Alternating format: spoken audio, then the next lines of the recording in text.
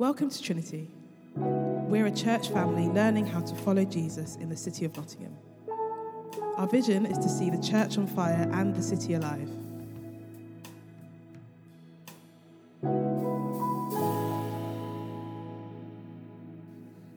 Good evening, friends. Today's reading is from Acts 2, verses 1 to 4. So I'm just going to turn to it and give you a moment to do so. And then there's also another reading from Ephesians 5 as well after that. So Acts chapter 2, verse 1 to 4. When the day of Pentecost came, they were all together in one place. And suddenly, a sound like the blowing of a violent wind came from heaven and filled the whole house where they were sitting. They saw what seemed to be tongues of fire that separated and came to rest on each of them. All of them were filled with the Holy Spirit and began to speak in other tongues as the Spirit enabled them. And then verse 13, some, however, made fun of them and said, they've had too much wine. And then from Ephesians 5, verse 15 onwards. Be very careful then how you live, not as unwise, but as wise, making the most of every opportunity, because the days are evil. Therefore, do not be foolish, but understand what the Lord's will is. Do not get drunk on wine, which leads to debauchery. Instead, be filled with the Spirit, speaking to one another with psalms, hymns, and songs from the Spirit. Sing and make music from your heart to the Lord, always giving thanks to God the Father for everything in the name of our Lord Jesus Christ. This is the word of the Lord.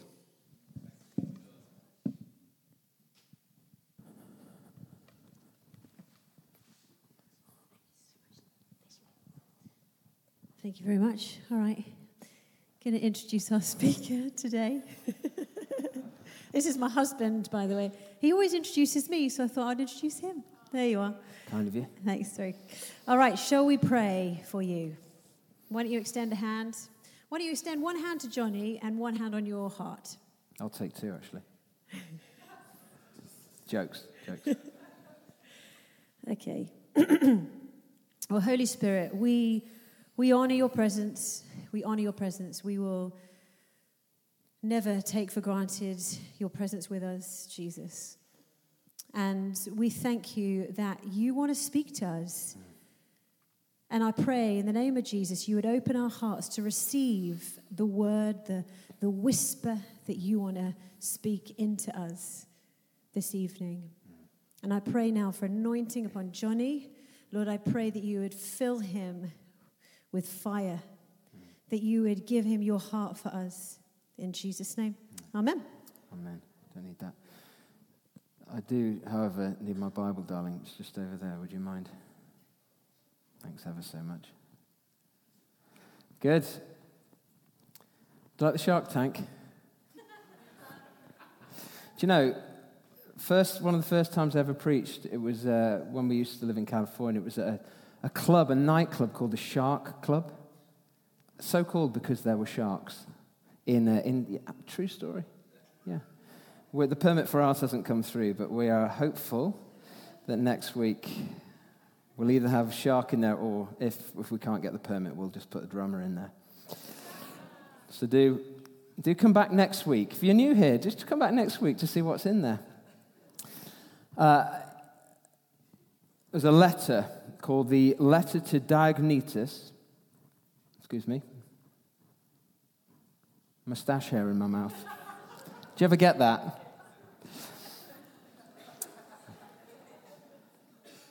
Called the Letter to Diognetus, and it was discovered in the 13th century. Some people think it may have been written as early as 130 AD.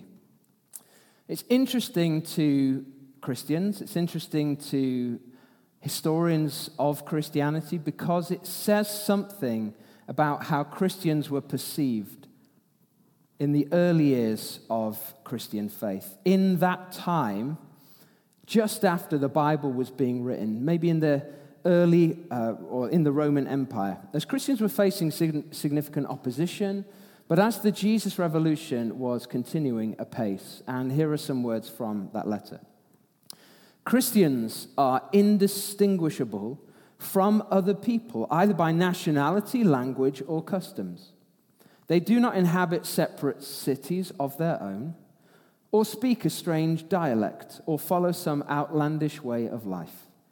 Their teaching is not based upon reveries inspired by the curiosity of men. Unlike some other people, they champion no purely human doctrine. With regard to dress, food, and manner of life in general, they follow the customs of whatever city they happen to be living in, whether it is Greek or foreign. And yet, there is something extraordinary about their lives. They live in their own countries as though they were only passing through. They play their full role as citizens, but labor under all the disabilities of aliens. Any country can be their homeland, but for them, their homeland, wherever it may be, is a foreign country. Like others, they marry and have children, but they do not expose them. To expose your child, it refers to the Roman practice of leaving a child that you may not want out in the elements to die. They share their meals, but not their wives. They live in the flesh, but they're not governed by the desires of the flesh. They pass their days upon the earth, but they are citizens of heaven. It's beautiful, isn't it? What a beautiful picture of the church, of ordinary Christians, people like you and me, if you're a follower of Jesus. But what's interesting about it, and particularly so as we look at this question of, well, this area, I suppose, of the Jesus Revolution, what's interesting is that there's something so subtle and powerful about the way that Christians are to live. When we carry the life of Jesus within our lives, when we live our faith out in simple and meaningful ways, not in the style of our dress, but in the way that we treat each other and in the way that we live, it carries weight. It is where the power of the gospel is at. It's where the power is. And one of the early church's superpowers was, to put it in biblical or in sort of historic Christian terminology, was holiness. A simple attitude of living holy for God. We've been in a series over a little while, really, looking at the Jesus Revolution. The question we've really been trying to get at is, what was it that caused the kingdom to break through then, to cut through the noise in the culture of the day into which it landed? And really, a question that's related to that is, what then would cause it to do the same today? Because we need a Jesus Revolution like never before. And we don't just need a Jesus Revolution, I think, in our wider culture, although perhaps you agree with me that we do need that. But I think we need a return to the simple truths of the gospel and the simple Jesus life in the church. There is so much extra fluff that surrounds Christianity and that can lead us, I think, as people who are intending to follow Jesus. If that's who you are tonight, I recognize there are guests and maybe folks who haven't made up their mind. But if that's who you are, there's so much fluff that detracts and distracts. And our intention here at Trinity is to simplify and get at the heart of what is required for those who want to see the difference and make the difference. And tonight, I want to speak about this superpower, the superpower of living a holy life. And it's interesting because the first thing we encounter as we read this reading from Acts is that power comes upon these disciples in a measurable way, in a way that can be seen, a way that is observable. It's observed by the crowds watching what's going on. But the initial assumption that's made about them is that the last thing that's going on there is holy living. Look at this with me. This is in the text. It says, some, however, looking at the impact, the landing of the Holy Spirit in the group, some, however, made fun of them and said, they've had too much wine. And Peter gets up and says, look, these people, as in the disciples, are not drunk as you suppose. It's only 9 a.m. It appears that the Holy Spirit's landed in the room and an intoxication has taken place.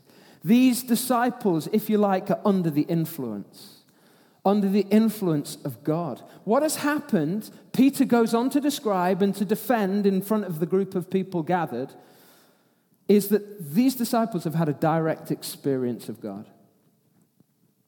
Not kind of a secondary experience, not somebody told them about God, not somebody passed on doctrines and dogmas, not they went to Sunday school and did some kind of teaching. Good though those things are, they had a direct experience and encounter with the living God. And that made all the difference, because God's power is real power. Do you know that? God's power is real power. I know when we talk about God's power, we like to think that we're speaking about spiritual things. And whenever we say the word spiritual, what we really mean is not real. God's power is real power. When God moves in somebody's life, it makes a real difference. I've seen people healed, physically healed, through God's power. I know that it was God's power because I did the healing, and I can't heal anyone. I've seen that happen. I am a testimony of somebody whose mind has been rewired. How? God's power. Do you know, I grew up through my teens and through most of my 20s, the first half of my 20s, an anxious and fearful man. As a boy, I was very nervous of new situations. I would kind of try and resist anything that was uncommon, even if it was kind of a new sports team or things. I would push back from those things because I was afraid of those, probably principally afraid of rejection. I would stay. I was very much a homeboy. We used to go to a Christian conference every year called New Wine. My psychologist in the room psychologized this. My dad came and my sister came with me. My mum stayed at home. I would go to the payphone. Some of you are thinking, what's that? You used to put money in and call people. It was that you couldn't take it with you. It was too big. I went to the payphone every evening and called my mum because I was so anxious. I got into my 20s and I got into ministry. Actually, God called us to California to suffer for Him. And I had first opportunities to preach, and every time I was given an opportunity to preach, in 2 weeks beforehand, if I got that much notice, my quality of life would just be wrecked. I was so anxious. Before I go on stage, I would vomit in the room behind the stage. I was terrified until God broke in. I had a season of prayer, healing prayer, and that changed everything. God's power broke into my life, and that fear went. And ever since, God has been rewiring my brain. God's power is real power. It's real power. God can change bodies, He can change minds. And so these disciples are under the influence, and it makes a difference. It's like they've been plugged into the mains electricity. They're intoxicated. They're under the influence. But it's a strange intoxication. To borrow the language of a man called Cyril, Bishop of Alexandria in the 5th century. A historical study tonight, isn't it? Clearly I've read a book. Cyril said this: "They are not drunk in the way you might think. They are indeed drunk, but with the sober intoxication that kills sin, which kills sin and gives life to the heart, and which is the opposite of physical drunkenness." Listen to this. This is so good. "Drunkenness, so I've heard, makes a person forget what he knows. This kind, instead, brings understanding of things that were not formerly known." You know, this is an intoxication, but it's a strange intoxication. It is, as Cyril says, a sober intoxication. Drunkenness reduces competence. But this gift of intoxication, of sober intoxication, increases competence. There are a few things that this spirit intoxication does in a human life. When the power of God lands in a life, do you know the Spirit of God makes you and I more human? I don't know if you've been out of an evening in town. You've been down in Market Square or wherever it is that you folks go, you know, overnight, public houses, or, well, those of us who are in our older years are drinking our cocoa. I'm not sure exactly what you do, but you see, when folks drink to excess, it is not the case that people become more human. In the first couple of drinks, maybe you feel like you have, but there is that sense of becoming less competent, less able, less capable, less sharp, less insightful. I recognize even a sense of being less awake and aware of what God is doing in a moment. We often see that people become more aggressive, less compassionate and kind. Whereas the Spirit of God does the opposite. When we are filled with the Spirit of God, we become more awake, more alive, more joyful, more peaceful, more serene, more alert. It's as if God increases our connection with Him, and as that happens, we become more human. I was in a conversation with a friend of my son's mother, who is also a friend. Maybe I should have just said a friend. I was in a conversation with her by the football pitch yesterday, watching our sons play football. And we were having a discussion. She doesn't go to church. I don't know if she's got background in faith or not, but we were kind of rehearsing the whole thing, you know. And she was saying, well, faith's great, isn't it? It provides meaning. All of the faiths provide meaning, don't they? Expecting me to sort of agree that all faiths are exactly the same, which, as you know, or if you haven't understood this, you will see this probably fairly regularly. That's the secular view of faith. Lump them all in a box, they're all the same, it's just about meaning making. Now, I did say to her, look, it's true, isn't it? Let's call her Liz. Because that's a name, she's not going to hear this.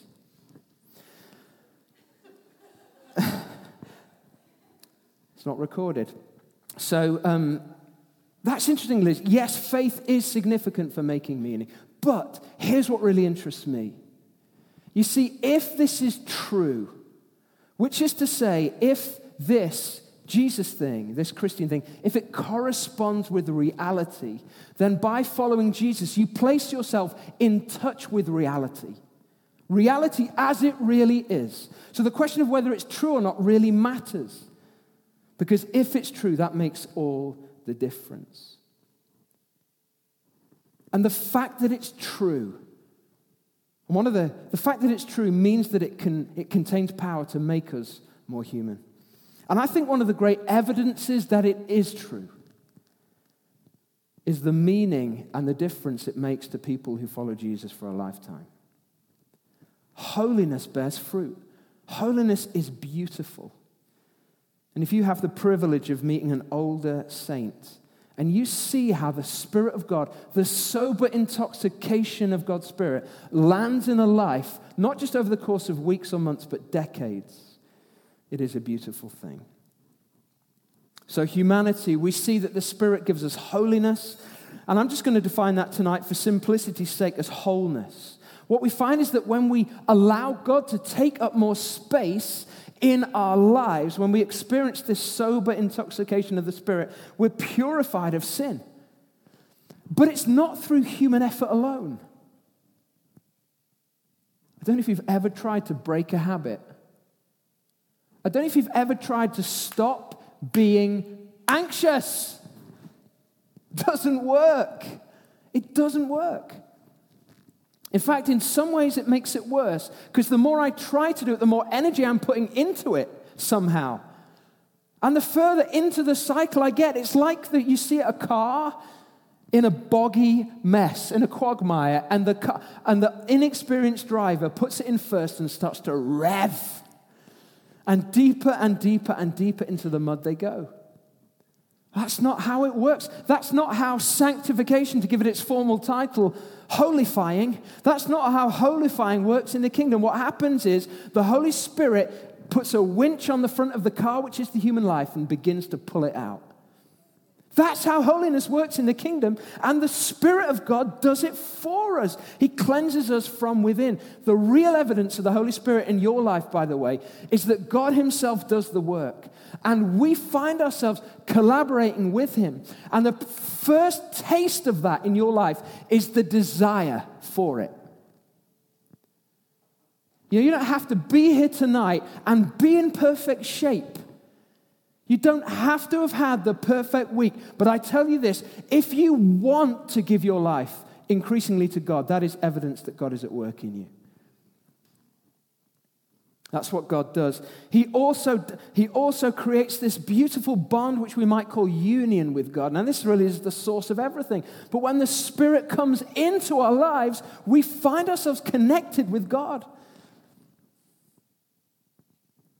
Not a kind of transitory and a temporary thing, but a deep soul-level connection, and it increases over time. You know, it gets better and better. Can I just tell you this? Because I've been doing this now for 25, 35, I don't know how long, following Jesus. I had a little break there for a couple of years. We'll come to that in a minute. Following Jesus gets better and better. Better and better and better, doesn't it, Jeff? Better and better and better and better and better. You know, there are ups and downs. There are really, really, really difficult times. It's not all easy. Sometimes it's like God is shouting in your ear with a megaphone. And sometimes it's as if you've never heard his voice. But following Jesus is the most rewarding thing, because we get union with God. We become one with him. You know, I could carry on, and I'll just say two things really quickly. That the next thing we find is we find community.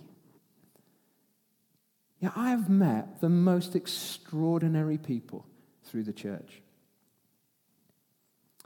I have some wonderful friends. But what I would say is the beautiful thing about it is that there is something more than just friendship.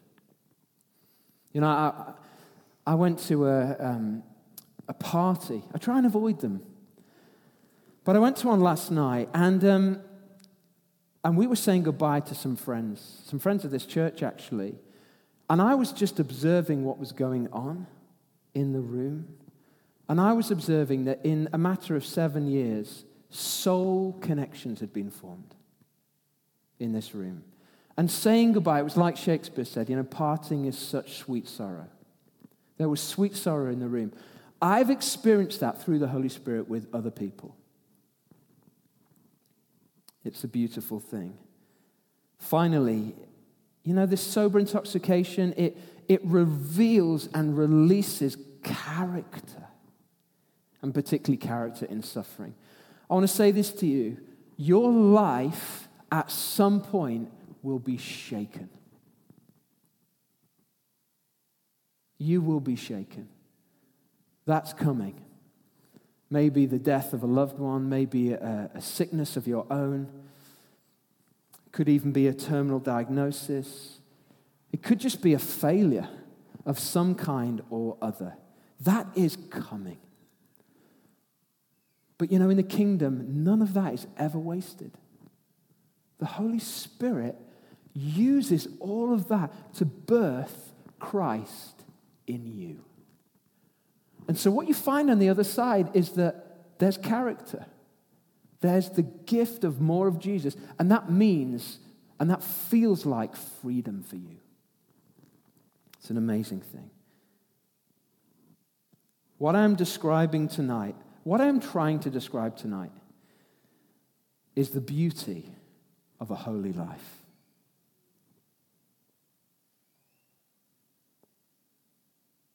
Folks, there is nothing more beautiful than a life lived for Jesus, than a holy life. And the Church of Jesus Christ is called to live in this kind of sober intoxication. This is what Paul says to the church in Ephesus. We had a reading from that book, but this is earlier on, and he says this, "But among you there must not even be a hint of sexual immorality, or of any kind of impurity, or of greed, because these are improper for God's holy people. Nor should there be obscenity, foolish talk, or coarse joking, which are out of place, but rather thanksgiving. For of this you can be sure, no immoral, impure, or greedy person, such a person is an idolater, has any inheritance in the kingdom of Christ and of God." That's what holiness looks like. And I don't know about you, but if you look at that job description, let's keep it on the screen for a little longer, just so people can have the fullness of discouragement. I don't know about you, but if you read that and you stack your life up against that, you may not feel amazing. I certainly don't feel very good when I read that. And if I look at my story and I compare it to that, it's profoundly disquieting. You know, there are things that I grew up in the church. I made a decision to follow Jesus at a young age, and I followed that through for many years until, honestly, I think I just ran out of steam. I had tried so hard to get everything right. And there came a point where it just became too much. You can't do it, as I proved. And I gave up. You know, up until that point, I was at university when this happened, I had felt that the quality of my relationship with God depended on how well I was holding on to Him. And for a couple of years there, I let go entirely. And I lived as if there was no God, or basically as if there was no God. I was still praying, journaling, so you go figure. But I lived as if none of this mattered anything. There are things that I did in that period that I deeply regret. But God has redeemed that period of my life. I came out of that period a broken young man. And I found my way to a church where I was welcomed with open arms. And God began to restore, bit by bit, piece by piece, all that was broken. And He continues to do that. And I am still a broken man, a sinful man, just like you. But God is restoring His image in me. And I'm committed to that process. And really what I want to say tonight is that the Church of Jesus Christ is at its most attractive when a community of people say together, we're committed to. We want all that He has. And we are willing to give Him all of ourselves. And we're not going to judge what we think is right and wrong. We're going to give what He says is right and wrong a go. We call ourselves here, or we aspire to be the church on fire. And I think there could be a misunderstanding that what we're describing when we speak of that is a church who regularly experience high emotional encounters or whatever. That isn't it. To be a church on fire is about much more than emotion, though I would contend it should touch the emotion every once in a while. I'm speaking about the will as much as the heart. I am also speaking about the body. The gospel of Jesus says that God acts towards us in grace and mercy. He gives us His Spirit as a down payment on our future salvation in the present. But the extent to which we are enabled to walk in the light of the Spirit, sustaining the work of God through the decades, depends on how willing we are to obey the voice of our Father here and now. The gateway to sanctification, the gateway to this sober intoxication is obedience to Jesus. And the church that obeys Jesus is attractive and compelling. There is no Jesus Revolution without the Spirit of holiness. It is a sober intoxication that I commend to you this evening. In fact, it is to sober intoxication that I call you today. The presence of Jesus is both a cause and a result of obedience to Christ. Let me close with some words from another saint, Augustine. The Holy Spirit has come to abide in you. Do not make him withdraw. Do not exclude him from your heart in any way. He is a good guest. He found you empty and he filled you. He found you hungry and he satisfied you. He found you thirsty and he has intoxicated you. May he truly intoxicate you. Would you stand with me?